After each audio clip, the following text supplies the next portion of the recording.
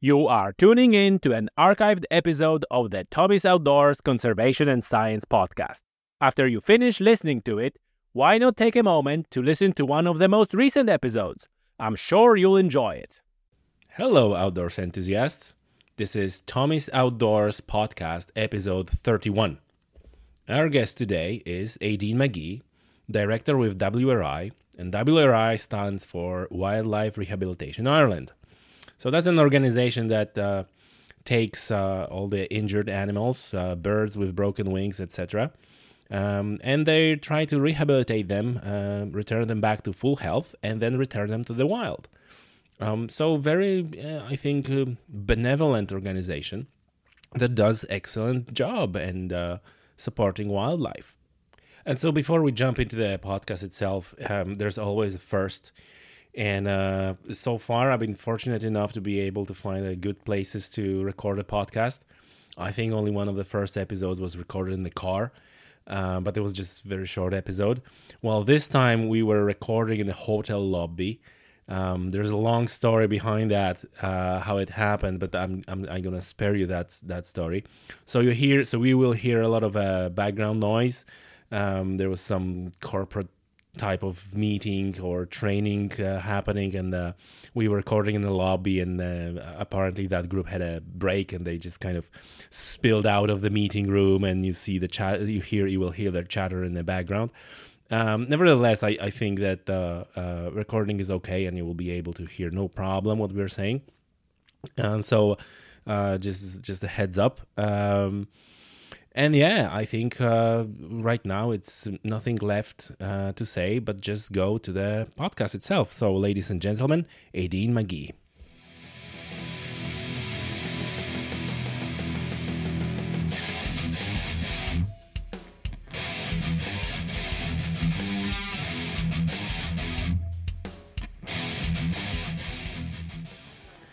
Ladies and gentlemen, with me today, Aideen Magee. How are you? Hi, Tommy. I'm very well, thank you. How are you? Very good. Welcome to the show. Thank you very much. So let's jump right into it. You are member of the very important for the wildlife organization. Yeah, well, I work with two different wildlife organisations, Tommy. One is Wildlife Rehabilitation Ireland, so I'm a director with WRI for the last couple of years.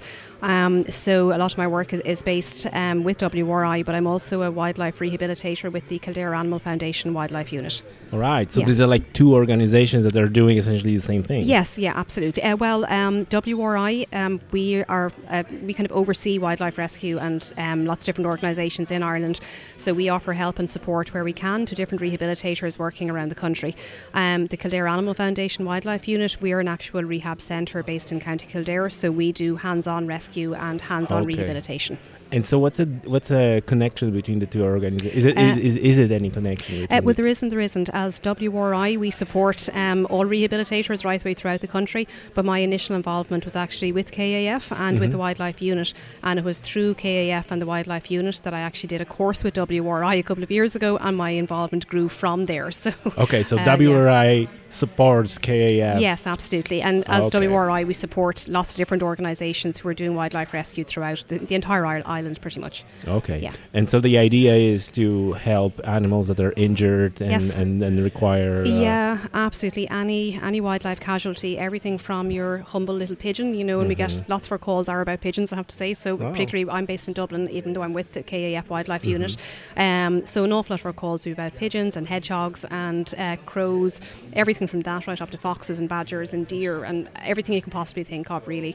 Wildlife rescue is very seasonal, so depending from one time of the year to the other, say from mid-March until September, we have what's called orphan season, so that's where we're getting just baby animal after baby animal in, and then this time of the year a lot of incidents are more weather related, so if we happen to have something like a severe weather incident, we'll have a certain number of casualties coming in from that particular incident. And I already know, because we had a exchange messages on Twitter. Yes. I already know that you will go into a lot of detail about that, which I'm just looking forward. So I'm looking forward so much. As much detail as you want, Tommy. Yeah, very good. So all the detail. Yeah. So before we're going to proceed, for our listeners, if you hear in the background noise, is because we're recording in the lobby in the hotel.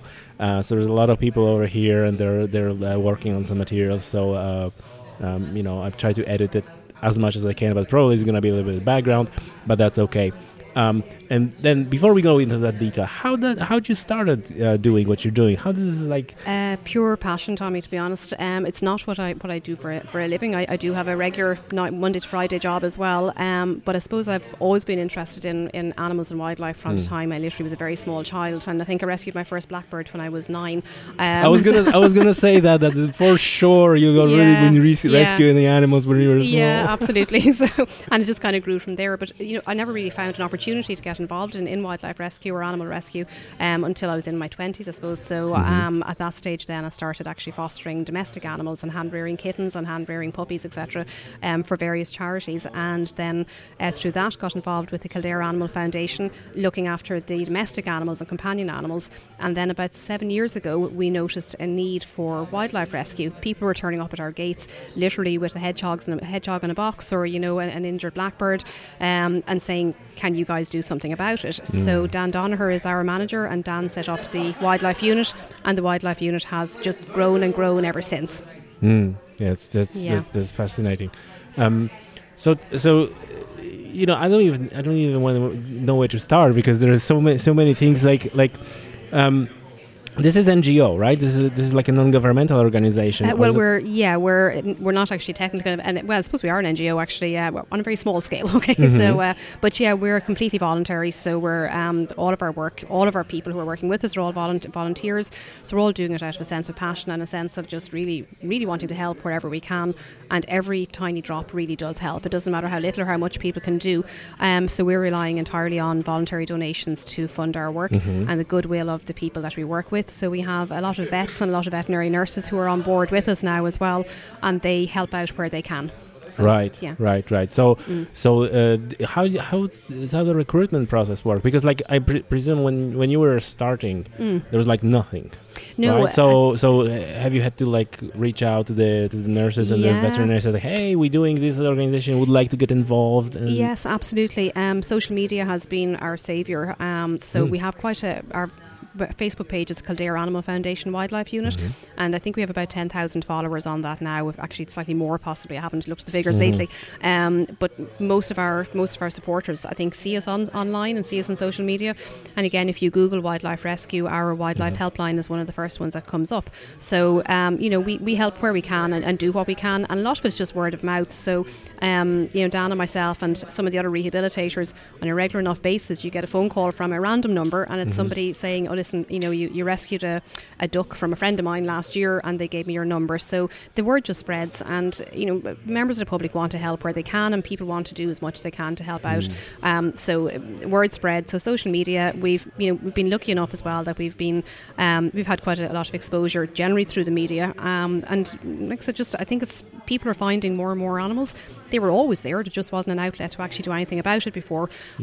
So now people have a contact, and we do what we can when we can. Yeah, and you're right, because I remember even when I was small, it was like you said, sometimes an issue like, oh, there's a bird somewhere, there's a animal injured or something, and now what you're gonna do with that? And usually the first instinct is go to the veterinary specialist, but they're these are businesses, they're sometimes closed in the weekends. There's nothing to do.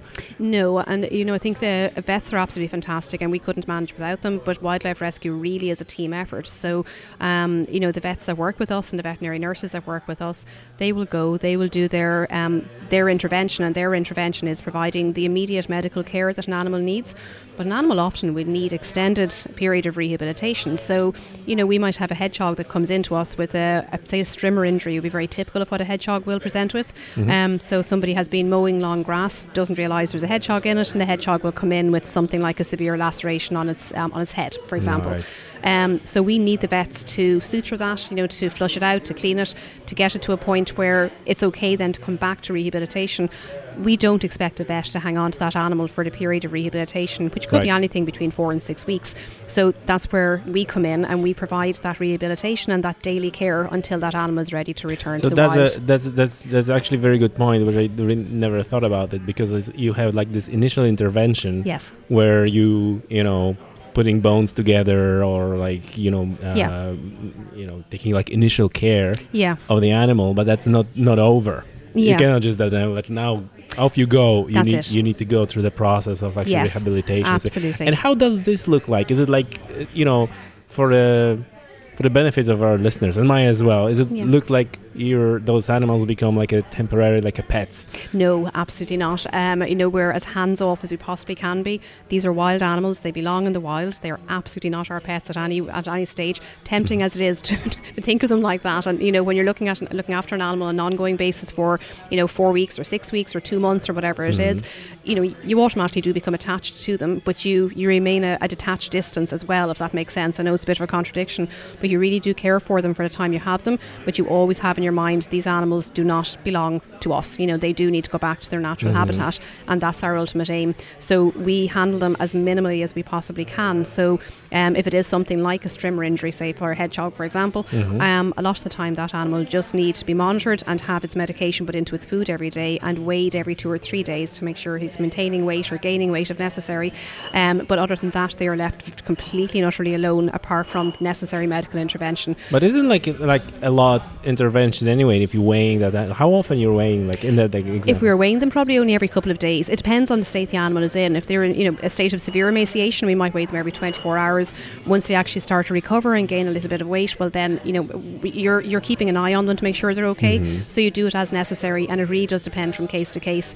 But we absolutely, we don't want those animals to become habituated to us, because when they go back to the wild, we want them to have their natural instinctual fear of people, because the vast majority of people are wildlife friendly, but of course not everybody is. It's safer. It's safer if they're kind of if they have not drawn into human. Absolutely. If they have just a natural caution, that's what we want to maintain. Because even with the best intent, somebody might actually turn them into pets, and this is probably not what we want anyway. Absolutely. Every year we get fox cubs in. Okay, so when fox cubs come into us, usually around beginning of March, kind of mid-March is when foxes give birth. So when fox cubs come into us this year, I had I think I had 4 cubs that I had at various points. One little guy came into me when he was only about 6 days old, so his eyes were closed, his ears were closed. Wow. Looked essentially like a puppy at that stage, absolutely tiny. But again, as soon as I had him at home then for about first 6 weeks of his life. Then he went back down to the wildlife unit, where we had a number of other fox cubs that were completely wild. And it was just extraordinary to see it, Tommy, because as soon as I brought him back down, he had been like a pet for the first 6 weeks. At that stage, he needed nurturing, he needed care. He slept with a teddy bear, he slept with a little hot water bottle. I was syringe feeding him initially, that went on to bottle feeding, and then we started to wean him. But as soon as he hit a point where he was actually able to eat independently and was just a little bit bigger and a little bit stronger, he went back down to the unit. It was very hard for me to let him go, because I'd been his mammy for 6 weeks essentially, And but we're well used to doing this, and that is the hard part of wildlife rescue. So brought him back down to where he had a number of other fox cubs. And as soon as I put him into the pen, I just stayed with him for maybe the first 20 minutes or so. And within that 20-minute period, he literally gained a tiny little bit of caution around me. It was just amazing. And I was like, my job is done here. Right. Now I can pull back. And from that point forward, he just got wilder and wilder and wilder. And, less handling. And again, just to a point where we were feeding him and cleaning him once a day with the other fox cubs, and within, I'd say, probably a week or 2 weeks, it was as if he had never been handled at all, and that's exactly what we wanted him. We wanted him to run and hide when he saw us coming. Eventually he went, and the other fox cubs went to an outdoor pen that was at the back of the shelter, so they had almost no human contact at all, apart from daily monitoring once a day, and they were all released successfully in September this year. Right. So, but they are like in the pens or in the cages, like they're like what? How does it look like? So, do they have like how much space do they have? Okay, it depends on what stage they're at. So I said, when he was with me at home, I live in a 3-bedroom terrace house, and my smallest room is my wildlife unit, so it's like a mini version of a rehab unit. It's amazing what you can fit in there. Okay, so I can imagine them coming in the boxes, stocking up the ceilings with different animals. Absolutely. So so start with me initially down to the shelter, where they were in a pen that's probably about maybe, I'm not sure the exact dimensions, maybe 3 meters by 3 meters, and that's an indoor pen. And then from there they progress to what's called a pre-release pen, which would probably be about 6 meters by 5 meters. Say it's pretty big, and that again has an area for them to dig. It has old tree trunks, it has tunneling for them to go and hide in, and again just creating as natural environment as we can. And then we gradually start introducing more natural foods that they would have. Initially they're on dog food and cat food. Mainly cat food is more nutritionally complete for them, and then we start introducing a more natural range of meat, etc., to them as well, that they learn to forage for. And we've had great success with them going back to the wild, thankfully. How do you know that the cat food is more nutritionally suitable for foxes? Veterinary advice. Oh, okay. Yeah. You know what? Here's so. Oh my God, I have so many questions. Like, so first of all, when you describe your room and all these animals, like my thought is like, somebody will listen to that podcast and it's like, oh my God, I'm gonna do that. I'm gonna be rescuing animals, and next thing you know, they're gonna buy like a number of cages and pens and so on, stuck them at the ceiling and stuff the animals there. That's probably not a good idea. No, we would absolutely plead with people definitely not to do that. This is something that I have done over the last 7 years. I've done a wildlife rehabilitation course.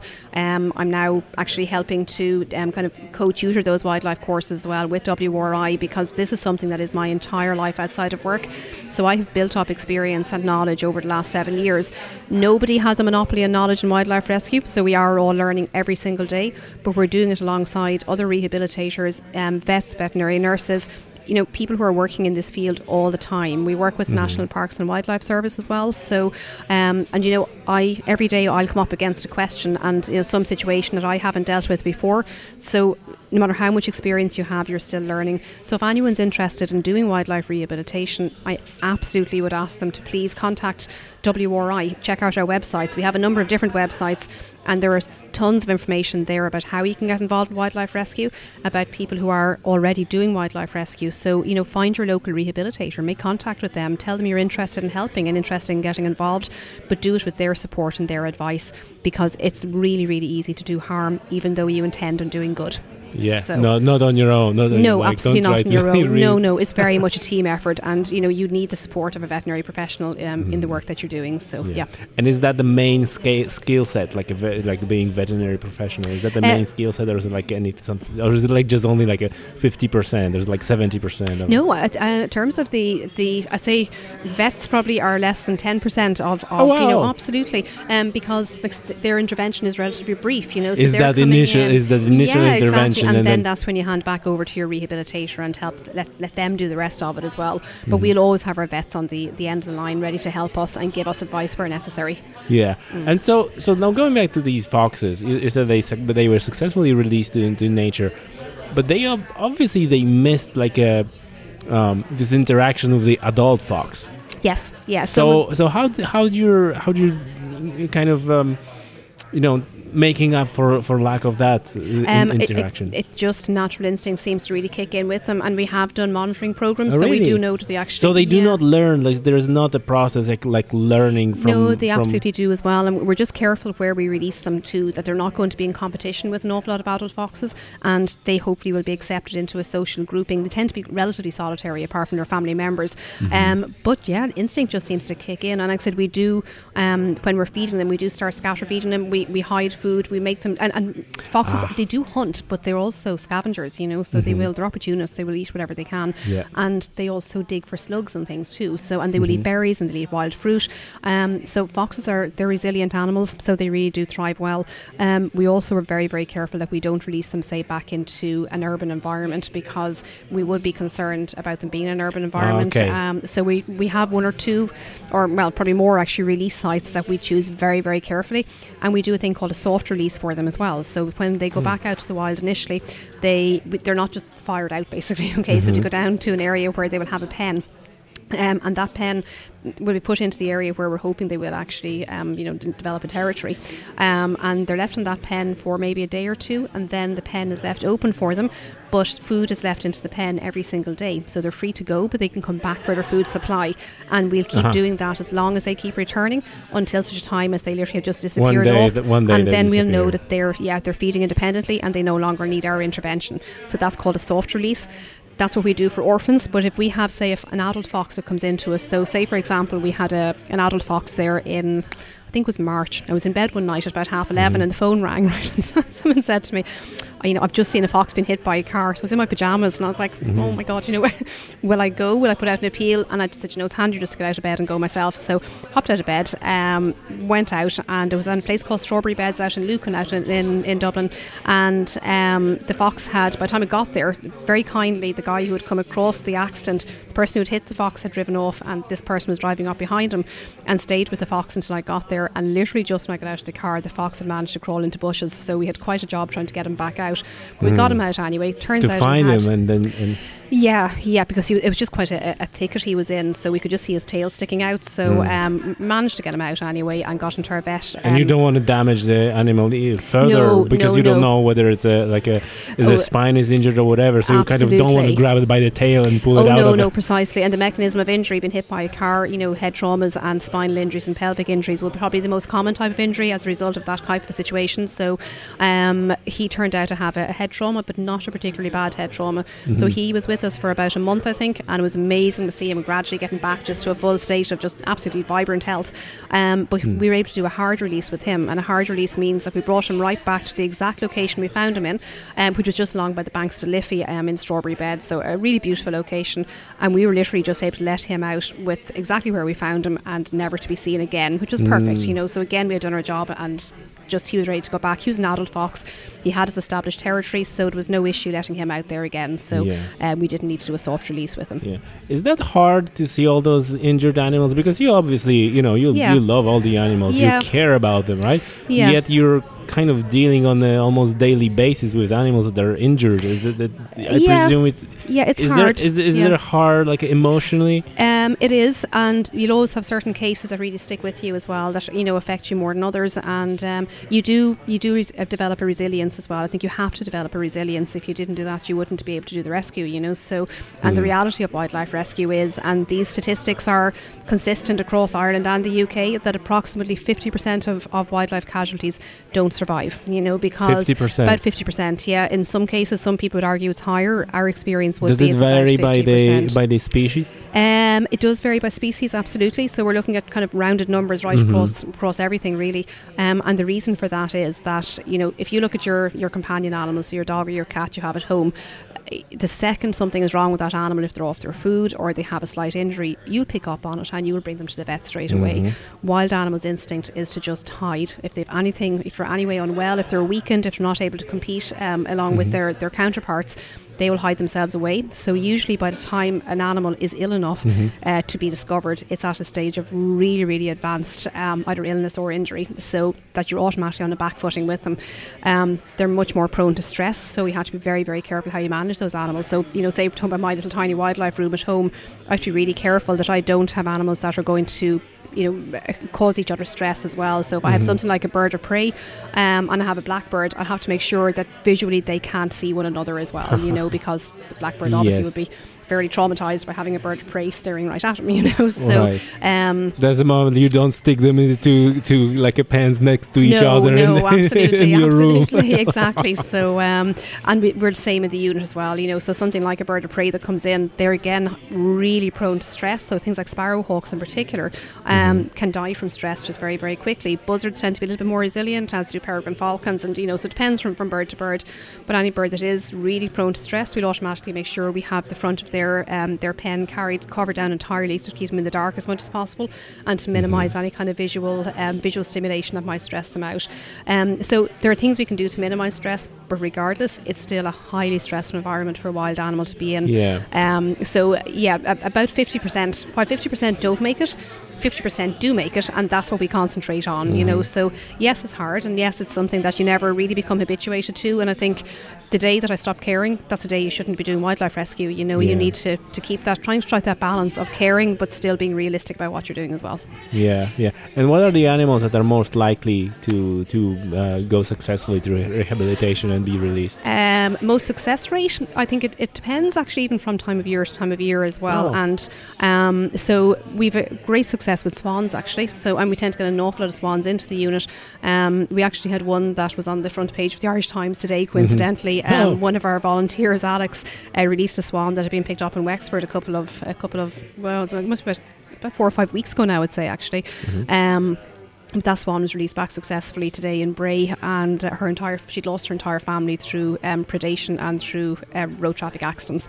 So now she's been introduced into a new group of swans, but just somebody picked up the story anyway, so it appeared in the papers today. So we've great success with swans, we have good success with foxes, badgers. We don't have as many of them but we have great success. In the bird world, pigeons are incredibly resilient. Right. And we place no value judgments on life, so we don't care if something is a pigeon and there are millions of them out there, or something really rare like a peregrine falcon. Everything gets treated the same, so it's not our place to. And what are the animals that are least resilient, or like there is a very little success? Gosh, that's a good question. I think I mentioned the sparrowhawk there. Yes. So some of the birds of prey that are prone to really, really high levels of stress, will be ones that we'd be really, really cautious about. So adult songbirds tend to be really stressed out as well, so they can be quite hard to treat and hard to handle. So things like adult blackbirds, often when they come in as chicks, they're absolutely fine. And we hand rear loads of baby blackbirds every year, and again, it's amazing to see that as soon as you stop hand feeding them and they're eating independently, they start getting very, very stressed when you go near them at all to try and clean out their cages, say. So we try to get those out into an aviary and get them released as quickly as we possibly can. So and is it often that you see the animal and you say like, well, no, it's beyond the rescue? Yes, absolutely. That'd be quite common. And what's happening? Oh, quite common. Yeah, become enough. What's happening then? We will euthanize where we have to euthanize. Our two main aims are our number one aim is to return an animal to the wild, to get it back to a full state of health. And an animal cannot be released back to the wild unless it has absolutely 100% health and is able to survive alongside its peers in the wild. Our other aim is to minimise suffering, and sometimes that is all you can do. So say, for example, if we get a bird in, a gull, we get tons of herring gulls in every year. We hand rear a lot of them and we release loads of them successfully, but gulls being quite prevalent in the city now, a lot of the time we get them in from collision injuries. So they may have something like a broken wing, and if they have a broken wing on a bird, it depends where the break is. If the break is along the length of a bone, well then you'll have a very good chance of it recovering. But if it's a shoulder break or a break near a joint, as the break starts to heal, they get what's called a callus formation around that part of the bone. They can't stretch their wing out fully, and that bird will never fly again. So that bird is not releasable. So gulls can live up to 30 years. So we absolutely, on principle, it's incredible, amazing lives. So we would never, that bird would have to be euthanized in that case, unfortunately, because we absolutely would not confine a bird that belongs in the skies. We absolutely would not confine it to the ground for the remainder of its life. Okay, so there's also not an option like, hey, I have this bird here. It's not, we cannot return it to the wild, but it'll just do just okay as a pet. And maybe not the bird, but like any other animal. No, is that an option as well, or is it like no, it has to go back to the wild? No, the principles of wildlife rescue are that this animal is releasable. Wildlife. Yeah, it's wildlife. It is a wild creature. It belongs in the wild, and our job is to do our absolute best to get them back out into the wild where they belong. And you mentioned 100%. So I'll ask you like. And again, my experience comes from like domestic dogs, right? So, for example, domestic dog do quite well, in my view, without the leg. Yes, for example, right? Yeah. So, would you release to the wild a fox, three-legged fox? It's not 100%. It's not 100%, and we wouldn't release a three-legged fox back to the wild, because essentially what you're more than likely doing is condemning them to a slow death. Okay, so again, your domestic dog, you're getting up every morning to feed your dog and to look after your dog. Anything goes wrong with your dog, you're going to get him straight down to the vet and make sure he's treated. That fox is trying to compete, in a very competitive world out there for foxes and for badgers and for every other animal out there, and you're asking that animal to compete on a far less able animal to compete against animals that are fully able-bodied and able to look after themselves. They will be at a distinct disadvantage. We can't monitor them. We can't make sure they're okay. So therefore, from again, we've got advice from vets in the UK say these animals don't do well and they don't survive. So therefore, we can release them looking like they're perfectly fine, and they will be perfectly fine from the rehabilitation process. But as soon as they get out into the wild, they won't do well. Right. Hedgehogs were the one exception that we used to make, where if a hedgehog had a rear leg amputated or hind leg amputated, we'd say that's fine, they can survive, they'll be grand. Hedgehogs use their front limbs for digging and to look, to dig for slugs, etc. But now we realise as well, actually, that isn't really feasible unless you're releasing them into a very large monitored wildlife area, say. But then you're looking at really confining their habitat, because hedgehogs can travel up to about 5 kilometres every single night, not usually in a linear pattern, they usually go in a zigzag pattern. But hedgehogs that have one rear leg missing, hedgehogs use their back legs to groom around their heads and around their ears, and it's been discovered now that a lot of hedgehogs that have a rear leg amputated, they'll often be found with a really heavy parasite burden on that side, basically. So if they have, say, a right hind leg, because they can't scratch away ticks and things, so they come in and they might be absolutely covered in ticks on one side of their head, and that's really debilitating for them and cause them to become very ill, and that wasn't something that was realised in wildlife rescue for a long time. So we do realise it now, and we are all learning. So unfortunately, if a hedgehog comes in and a hedgehog needs a hind leg amputated, that animal we don't want to do it, but on a welfare basis we have no option but to euthanize that animal. Okay. And if someone listens to that podcast now and says like, well, I'll go and get a 3-legged hedgehog and let it live in my garden or something like that. Is that an option, or is it like absolutely you don't want to do that? Well, look, different people have different opinions on this. If somebody has a very, very large garden that is completely secure and completely enclosed, and it has a suitable habitat for a hedgehog, and they're willing to supplement feed that hedgehog every day and to monitor it for flea infestation and for parasite burdens, etc., there is an argument to say that hedgehog could live a very good life, and hedgehogs can live up to 10 years.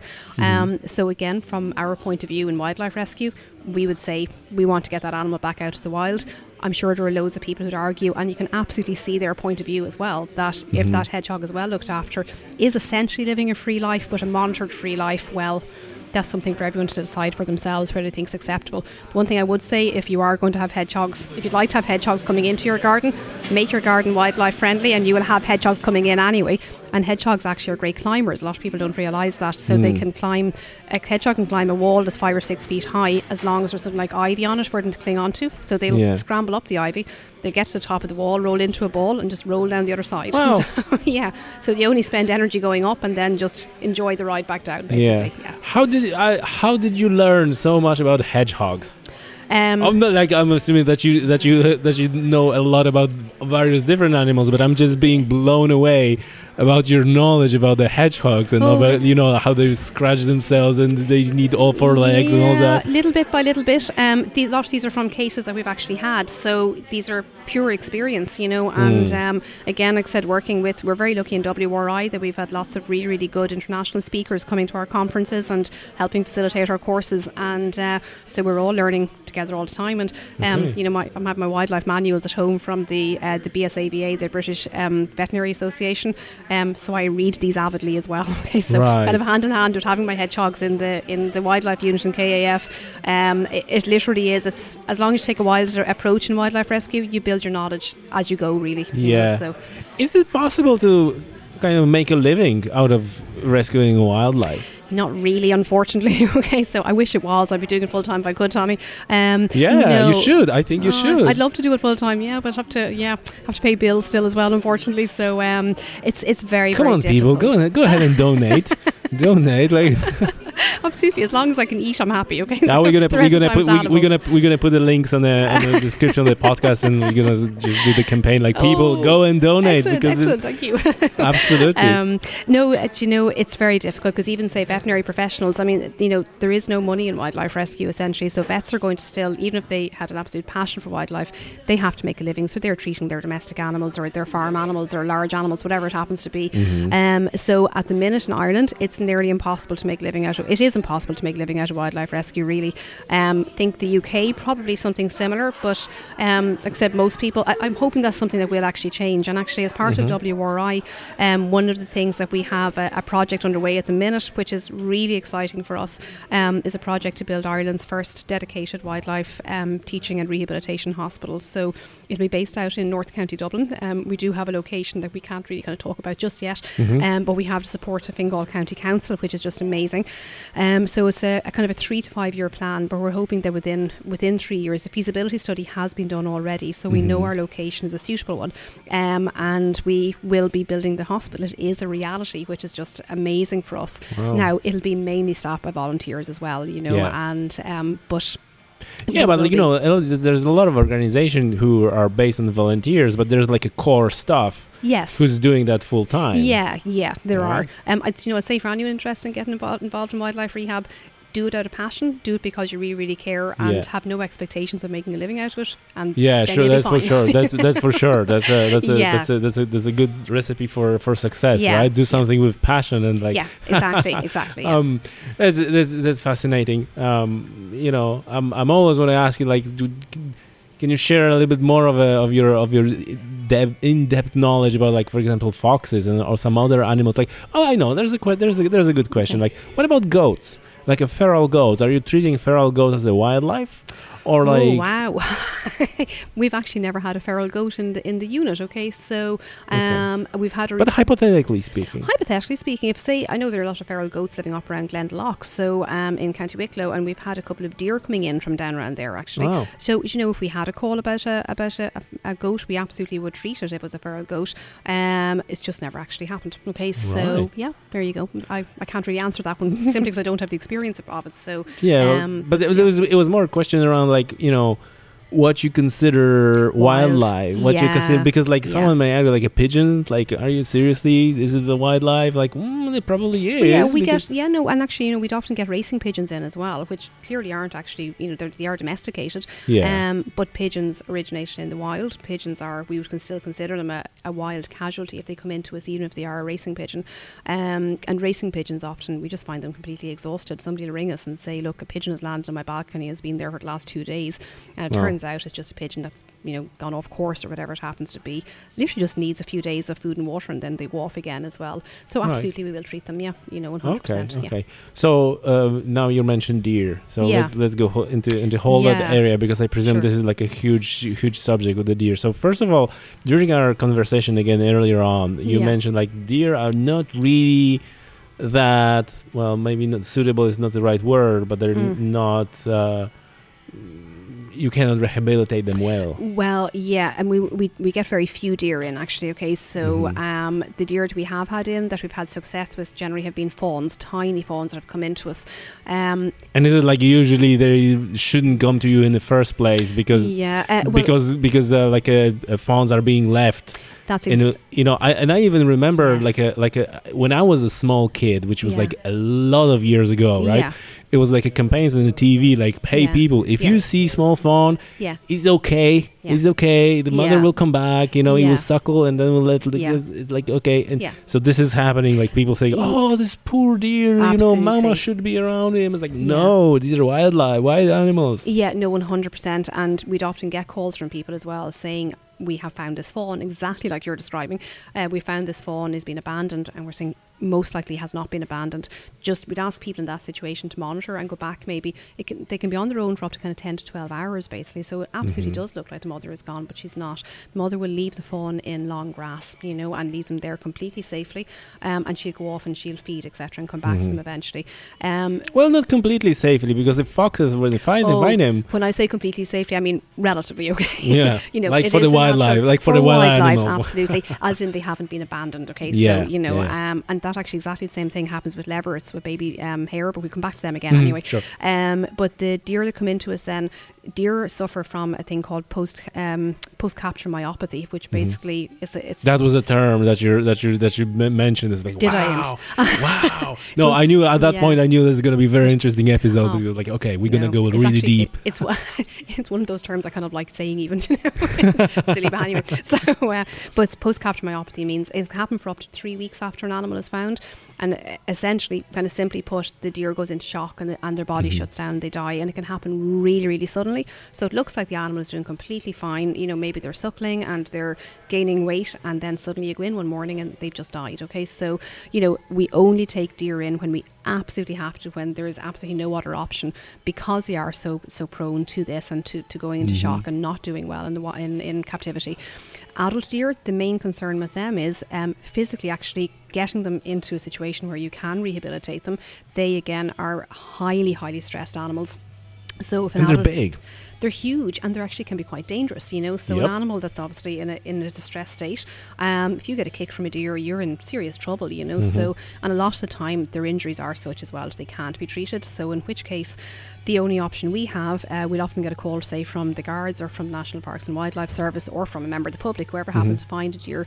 And unfortunately, again, a lot of the time, the only option is to actually, we have a number of marksmen who will work with us, who will go out, and they will be able to bring that deer suffering to an end very quickly for us, you know. So we would love to be in a position where they are treatable, but a lot of the time they aren't. And particularly, you know, deer can keep moving when they are really badly injured. So if a deer is actually down, the chances are their injuries are absolutely catastrophic, and the chances of saving them are very slim anyway. And most of the time, the kind of situations we would get call abouts are where an animal has been hit by a car. So if an animal's been hit by a car, you're looking at a little bit like the foxes, you're looking at pelvic injuries, broken legs, head traumas. A chance of recovering from any of that are really tiny, you know. So like I say, if it's a tiny fawn and the fawn definitely is injured or definitely has been abandoned, then absolutely we'll take them in. But it's a rare enough case, to be honest. Yeah, but 200 kilo red stag, you wouldn't. No, it's not feasible. You just can't do it. We'd love to be able to do it, but it's just not feasible. And like I said, you generally don't even get calls about them because these animals will keep moving. Like we've had calls from people up in Ticknock Woods in South Dublin, who've said, look, you know, they called us and said they've seen an animal running through the woods that clearly has been shot, but not badly enough to take it down entirely. Right. And that animal is obviously suffering, is obviously in a lot of pain. And by the time anyone gets out there, the animal is long gone. So they can keep stress to keep them moving, you know. Yes. So trying to actually even get close enough to them to help them is next to not impossible too. Yes, that's correct. Yeah. Oh, wow. Listen, so someone may argue that by doing what you're doing, by rescuing wild animals, you're actually interfering in the natural way the life of wildlife goes, and these animals being, you know, there's a counter argument like being hit by a car is not necessarily natural. I was just going to say that's my answer, Tommy. Okay, so I already answered that. Yeah, you kind of answered yourself there. Okay, so do you know, so many of the injuries that we see animals coming in with, and even the illnesses we see animals coming in with, they're caused by people. You know, they're caused by human encroachment on their environment. So therefore, I think we really have an onus to actually step in and help where we can. And even if it's not caused by us, if we have the power to minimise suffering for an animal, I can't see an argument why we wouldn't do that, you know. So and we accept the fact that we can't help every animal. That's absolutely fine, you know. So we'd love to be able to. We know the natural order of things, that some animals will be predated by other animals. Perfect, that's exactly how it should be. But if we can just help an animal that is actually suffering in front of us, we will do that regardless of what the situation is. Yeah. And so this type of organizations, they're like around the world, I presume, right? There's lots of. This is like, and even like in America, I presume, in Asia, and so on. So, is there any organization, like a global or international organization, that will kind of? Well, I suppose the World Wildlife Fund, are they called that anymore? Actually, I'm not sure. WWF. Yeah. Absolutely. So there's lots of huge international organizations that are helping. And WWF also kind of does. I'm more asking about like a specifically rescuing injured animals rather than... well, there are a few very big organisations. So say, you know, Wildlife Rehabilitation Ireland, we started our initial training as well with our American equivalents. So they actually, so our courses actually would have come from them initially, but now we've developed our own courses. So they're a pretty big organisation in the US. Obviously, what they did was adapted to suit our wildlife and our habitats. Yes. But yeah, so there are big organisations on various continents, but there's no one global organisation that I'm aware of, certainly anyway. Yeah. This is, I think it's a relatively speaking quite a new area, I think, you know. So, really? Yeah, I think so. From, you know, I think the first, you know, one of the first big realizations, I suppose, of wildlife and animals and appreciation of animals as being sentient beings was, you know, go back to the 1960s and the story of Born Free and Elsa, you know, and I know it's probably a film that, you know, okay, I wasn't around quite when it was made, but not too far after it, you know. And it's quite famous. I wasn't around when it was made as well. But people know the story, and there's a huge organisation. I wonder if people know the story now, like 15-year-olds. Probably not. Yeah, probably not. Go and look it up if you haven't heard it, because it's just extraordinary, you know. And it's an amazing story, an amazing book, an amazing film. And the film is dated, but still tells the story really well, I think, you know. So, but I think that was the kind of start of the movement, and this realisation that all life really is valuable, all life is equal. And I think that the principal thing for us is as well that all life can feel pain and all life can suffer, you know. So therefore, that's it. If we can minimise that, that's what we're going to do. Right. That's fascinating. And do you have any animals like I have so many questions. Do you have any animals like reptiles and amphibians or anything like that? Actually, interestingly, okay, so very, very rarely, but about 2 weeks ago, we had a call from somebody in Glasnevin in Dublin saying they'd found a snake. Right? So, wow. Yeah, and now it is rare, okay, but so we hopped into the car and went down anyway. We weren't really quite sure what we were going to find, and just two members of the public, and there was a pile of leaves, and they could see something moving in the pile of leaves, and this little snake, it turned out to be a Carolina corn snake. They're completely harmless, most likely somebody's either dumped or escaped pet. So about 2.5, maybe 3 foot long. Poor thing was absolutely frozen and was just very, very sedate when we picked him up. Put him into the car, and literally as soon as in the car, he got a little bit livelier as well. Yes. So he's gone up to somebody who's a reptile expert, and they're looking. They had him on a rehoming site, looking. Hopefully somebody was looking for him, but I think nobody's actually come forward for him. So he'll be rehomed to somebody who knows what they're doing, basically, and to the best home we can have. We obviously can't release him, so. And does it often happen, like, you go somewhere and you find like a big python or something like that? No, very rarely. I think probably the most unusual animal we had in terms of a non-native species was a giant water rat a couple of years back, that we don't give our wildlife casualties names, but we actually ended up calling him Rodney because he was with us for about a year. That won't become a pet, right? Well, Rodney wasn't releasable. Rodney was found down in County Tipperary, I think just on a waterway down there somewhere, and somebody essentially saw water rats look like a bit like an Australian wombat, okay? They're really, really big, and they quite literally are that, a giant rat, okay? So they have this big long rat tail. They're semi-aquatic, so they have kind of webbed feet, and they're actually beautiful creatures. So we were all very, very fond of Rodney. They're completely vegetarian, so Rodney just pottered around the place and ate piles of vegetables every day and was happy out. So he actually went to a rescue centre in Sligo. Keep it closer to you. Oh, sorry. Yeah. He went to a rescue centre in Sligo in the end, and he's living down there still now as well. So we just don't have, our facilities again are designed for animals that are transient, that are literally coming through, rehabilitated and out again. Yes. Rodney needed somewhere that he was going to be living permanently. So yeah. That's Rodney made it onto the 6-1 News and RT, by the way, so he was a bit of a celebrity. Of course. Anyway, yeah, but that's Rodney's story. So and did you see like an increase in donation and like through the stories like that, because you mentioned you have a swan on the front page of the newspaper, you have like your exotic kind of found animal in a TV. Do you see like during these times like a spike in interest and people coming in? There's a spike in interest. There's not necessarily a spike in donations. Okay, so we would again, our work is entirely voluntary, but obviously we do have overheads and we do have costs.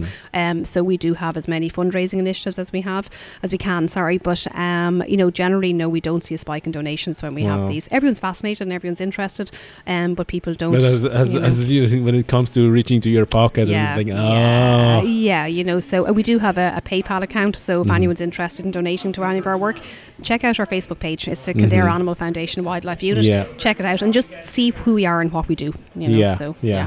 We'll put the your donation button on the Tommy's Outdoors. Oh, thank you website. Very much. Thank you. Great. So absolutely. Yeah.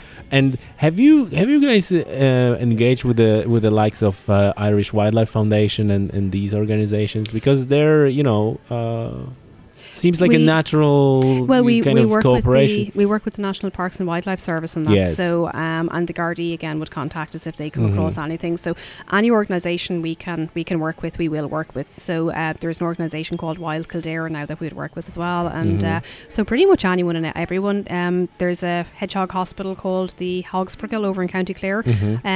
They work with us quite closely. So Yeah, like I said, we will work as a Kildare Animal Foundation Wildlife Unit. We will work with anyone who'll work with us, and so we're very lucky. We have a good reach out in the community, and as a representative of WRI, of Wildlife Rehabilitation Ireland, we work again with different organisations throughout the entire country.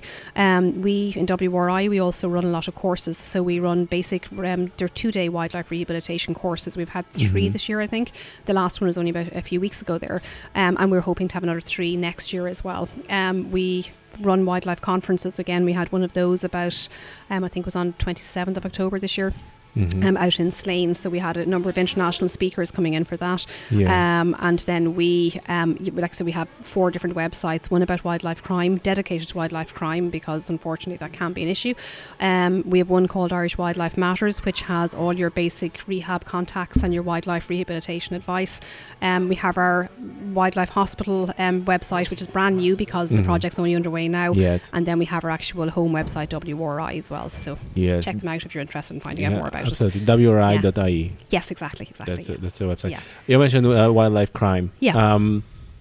Can you tell us a little bit about the wildlife crime and what's your involvement in combat? Thankfully, it's quite minimal. Okay, the involvement that we've had, but again, we would certainly work with the guards if they come across anything that, or again, the National Parks and Wildlife Rangers if they come across something, they would come to us, or a member of the public. I suppose it's how you define wildlife crime. People automatically think of kind of an intentional cruelty. Absolutely, that does happen. Thankfully, it's not something we come across a huge amount of. But wildlife crime is everything as well, from like illegal hedge cutting, so illegal habitat destruction. So if you have, there's a badger set, or there are pigeons nesting in a tree, you can't take down a tree that has an active nest in it. So that's actually technically a wildlife crime because you're interfering with something that is protected. And all birds in Ireland are protected. There are some derogations around, situations, say in agriculture, if birds are going to cause damage to a crop, etc. as well. But other than that, all birds are protected. But then, of course, you do come across things like, I suppose the things that we'd find, you're asking about, about being upset about situations. One of the ones we came across a couple of years back was a badger that had been caught in a snare in Cabinteely, actually, in Dublin. He came in with an injury that he had a constriction injury around his stomach. So basically he'd managed to get himself into a snare that had pulled really, really, really tightly, and it literally had cut through all his layers of skin right down into his abdomen. And he was in a really bad way, and we think by the pattern of the ground around where he was found in the snare, he probably had been there for several days, so that's a terrible, terrible thing to actually witness and to see. We actually did manage to save that badger, thankfully, and he was released. He was released back, but we have had other badgers in that have been caught in snares that we haven't managed to save, and that's upsetting, when you see an animal that clearly is suffering and clearly has suffered, and there's nothing you can do about it other than bring their suffering to an end. So. I think that the Irish Deer Commission is also launched a lot of wildlife crime prevention initiatives. Are you aware of that? It's not something that I'm familiar with personally, but I know there has been a big problem with deer poaching, and part of the problem with deer poaching, again, is people who really don't know what they're doing with the gun, essentially going out, taking pot shots, and that's exactly the situation I was describing up in Ticknock Woods, where there are deer out there then that somebody has tried to shoot, haven't done a very good job, and that deer manages to run, and that animal dies slowly and painfully. Like I like this maybe not expression, but like if you see the animal that was shot and injured and not killed, then somebody was taking a shot that has no business taking. Absolutely, 100%. Right. Somebody go on the range, practice with a gun, and make sure that once you're taking a shot, you're actually going to kill an animal, because you're out there in the woods, essentially, dealing death.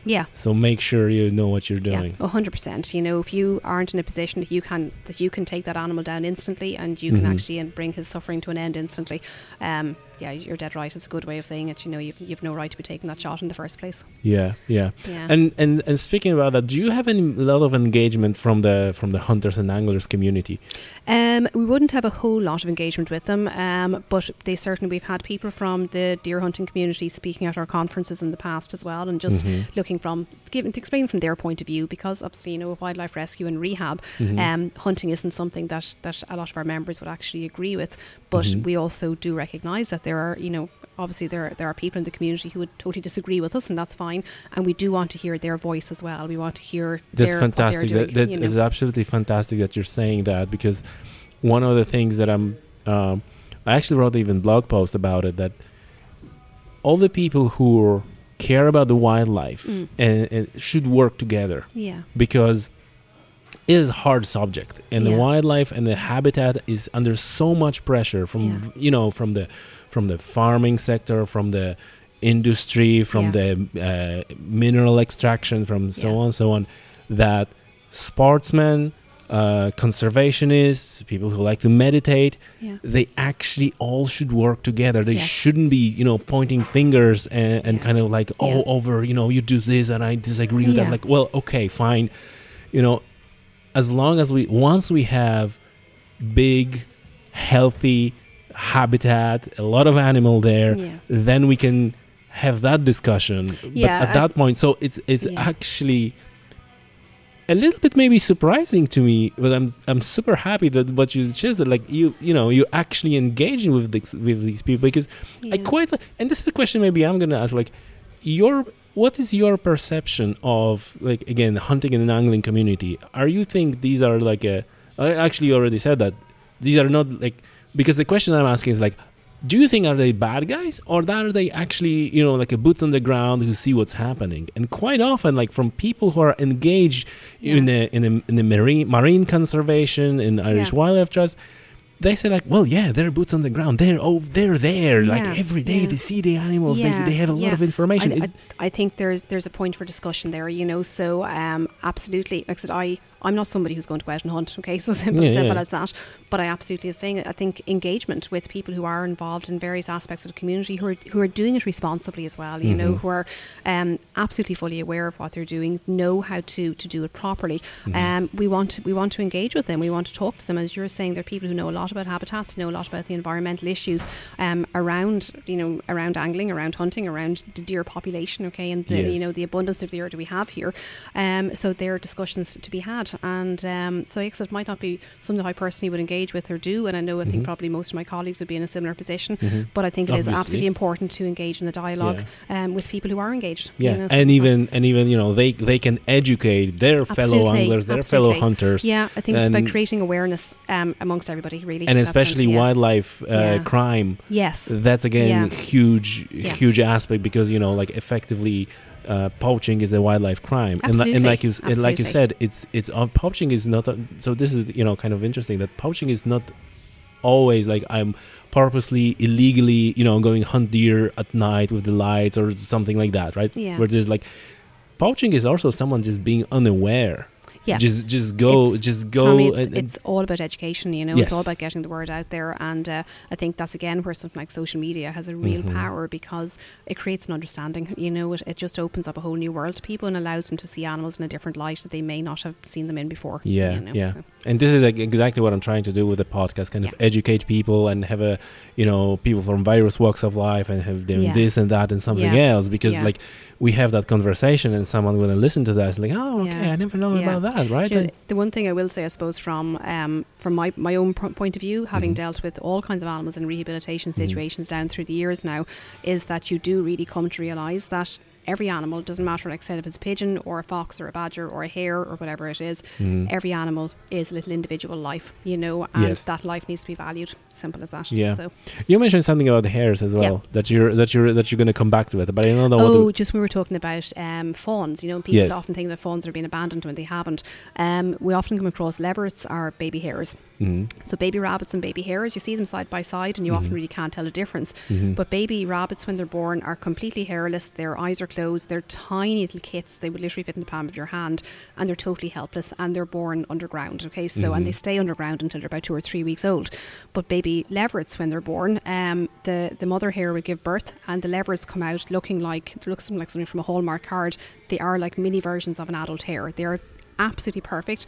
Their eyes are open, their ears are open, and literally within a couple of minutes of being born, they're able to run. Okay, so they're just these extraordinary little creatures. So the parents, absolutely, yeah. So the parents don't actually have them in a burrow underground. They actually just leave them in long grass. The parents go off, can again go for an extended period of time. It could be maybe kind of 8 to 10 hours. They will leave them in long grass. They separate them out. So, you know, if a predator comes along, if the mother hare has 3 leverets, if she leads all 3 together and a fox comes along or another predator comes along, she'll lose all 3 babies in one go. Yes. So what she does is separate them out, so they might be up to kind of 10 metres apart. So we'd often get calls from people saying... 10 metres? Is that enough? Yeah. You would imagine that the fox will, you know... No, not necessarily. No. So and they're in very long grass. They're very well hidden, you know. So and so somebody will ring us and say, "Oh, look, we found an abandoned baby rabbit," and we're saying it's probably not a baby rabbit, it's a leveret, and please leave him where he is. And it's everything in your instinct is to pick up a baby animal and to look after that baby animal. We're saying chances are he's completely fine and just needs to be left for his mother, you know. So we have ended up with leverets in our care that most likely weren't actually orphaned at all. Now, if someone monitors them and they, you know, the parent hasn't come back, well then absolutely we'll take them in and we look after them. But we need to make sure that that's definitely the situation. Yeah. Sorry, excuse me. And they're one of those animals as well. When you're talking about success rates, hares are actually very, very hard to hand rear, you know. So we've about a 60 to 70% success rate with them, which wouldn't be that high. Most baby animals you can rear quite successfully. Yes. But leverets do really, really well for about 2 to 3 weeks. And then when it gets to the point of weaning, they just can't make the transition from formula onto solid food. So that's when you lose maybe not quite half, but up to half the ones. And why is that? Their bodies just don't have they just, you're feeding them artificial food, we're feeding them puppy milk. It's the closest we can okay. So they're missing some key nutrients. Yeah, absolutely. Now this year actually our success rates have really, really risen, and the only thing that we've done differently was to add a teeny tiny little bit of live probiotic yogurt into their formula at every single feed, and our success rate soared. So there you go. I'm saying, you know, nobody has a monopoly on knowledge in wildlife rescue. We've just discovered that this year. And are you doing a lot of like a kind of, because it's like a kind of research and development almost? It is, yeah. And you're doing a lot of this kind of experiments. It's like, well, you know, I have this animal and it's like, you know, it's very likely it's not going to survive. Well, let's try something new. Well, if, you know, as long as an animal is doing well, we always go tried and tested. We always check everything with our vets as well, again. So we don't just kind of experiment, you know, and say, let's try this and see does it work. We also talk to rehab centres in the UK and they will contact us as well. So something that we've had success with, we will share with our counterparts in the UK, and they will share back with us when they have success with something as well. But yeah, I mean, if an animal is dying in front of us, we absolutely will try whatever extraordinary measures we can to try and save that animal's life if we can. And that may learn something, and that will benefit the animals in the future. Absolutely. Yeah. The other thing that you know I'm gonna ask you is that the true statement is like let's take the example of fawns, right? They left in the long grass, and they don't have any smell, right? Yeah. Is that correct? They don't kind of propagate any smell, and this is one of the a mechanism for defense mechanism, right? I don't know. I think you just taught me something. Oh, really? So this is what I heard, that they compared to the adults, they don't have any smell. Okay. So the predators are less likely to pick them up. Yeah. So now when people are coming in and there's like kind of poor animal, whatever, they can leave a human smell on them, and that might actually cause the mother to actually abandon them because the mother smells the smell of a human. Generally not actually. Okay. So, and actually, people say the same thing about baby birds as well, that if you find a baby bird, as soon as you handle that bird, the mother will abandon the nest. That's completely untrue. The maternal instinct is much stronger. I'm glad you asked that, because we can debunk that. Yeah, no, the maternal instinct is much, much stronger. So if you find something like, I said generally it's baby birds because they're small enough for people to handle as well. Yes. If you find a bird sitting on the ground and you can see the nest in a tree, put them right back up there. It's completely fine. Don't worry about handling them, and the parents will pay not a jot of notice to the fact that you have done that as well. Okay, so it's fine. Wow, that's good. Parents want to protect their babies. I'm glad I asked that question. Okay, Aideen, so tell us how to get involved, and if someone is listening to that podcast and hopefully they say like, great, I want to get involved, I want to help out. Sure. What's the obviously go to wri.ie, Yeah. help, donate. Is there anything else? Is like anyone who wants to go extra mile? The extra mile, I'd say, is to have a look, keep an eye out for our WRI rehabilitation courses. Like I said, hopefully think we have one coming up in January, as far as I know, January or February. I can't remember the exact dates offhand, but have a look on our website anyway, and you can find it there. Other than that, have a look at our Facebook page for the Kildare Animal Foundation, the Wildlife Unit, and contact us, send us a private message. Anyone is welcome to contact me either if they want to private message me. I'm Aideen Magee, it's Aideen Magee, and I'm on Facebook, so if anyone wants to contact me, they can private message me on that, or contact me through the Kildare Animal Foundation Wildlife Unit either, and look up your local rehabilitator. Like I said, our unit is based in Kildare, I'm based in Dublin, but look up the Irish Wildlife Matters website and find who your local rehabilitator is. And is it like in every county? Them. Yeah, there are people in most counties, okay. Or contact your local vet and just say, listen, do you know any wildlife rehabilitators in your area, and get involved that way. So start doing a little bit of research, find out who's there, or find out who's in your community. You might have a rehabber very close to you and you just don't realise, so yes. Get out there and start doing the do, but do a little bit of research online first and find who's closest to you. Yes. Do you have any concluding thoughts for our listeners? Gosh. I think, protect the environment, help where you can, simple as that. And, if you do come across a wildlife casualty, actually, this is one of the questions that get asked most commonly. If you come across a wildlife casualty, what do you do? And the one thing we'd say, first of all, is look up Irish Wildlife Matters, find somebody who you can contact. But as soon as you do contact somebody as well, don't touch the animal that you have found unless that animal is in immediate danger. Okay, so and the number one rule is don't put yourself in danger either, by the way. So if you're on a motorway going 120 kilometres an hour and you see an injured animal on the side of the road, don't slam the brakes. Yeah, absolutely. Okay, so you're no good if you become a casualty yourself. So help where you can help, but be sensible about it. And again, monitor the situation and get advice, because sometimes animals look like they need help and in fact they don't. So take photos if you can take photos, talk to your rehabilitator or your vet, get the advice. If it's an animal that's safe for you to handle and looks like it does need handling, get the advice on how to do that and do it safely. And please don't try and treat the animal yourself. Get them to somebody who's experienced, and they will do their best to save that animal and to do what they can for that animal as well. But get involved with wildlife rescue. Like I said, I've been doing it for about 7 years now, and it pretty much has. Don't expect it to take over everyone's life. It has taken over my life because it's a complete and utter passion for me, and I can't imagine not doing it. My life would be incomplete without it. But it doesn't matter how much or little you can do what you can to help. People will sometimes say to us, all I can do is transport, and we're saying, well, if we can't get a casualty from A to B, we can't do a single thing. So no matter how small the thing that you're doing is, that is one little cog in a much bigger wheel that actually will help to minimise suffering and get that animal back to where it belongs. Awesome. Aideen, Okay. I think you're an amazing person. I think you're doing amazing work. One tiny cog in a very big machine, Tommy. Okay. So yeah, I think you're quite big cog in that machine. I think you're quite a big cog in that machine. So listen, I wish you all the best in that work, and thank you for being on the podcast. It's been fascinating talking to you, and I hope that our listener will get a lot of insights, a lot of knowledge, and I hope that also you guys get some volunteers or maybe at least some donations. Great, thank you so much, and thanks very much for having me on as well, Tommy. I really appreciate it. Very welcome. Okay, thank you. Bye-bye.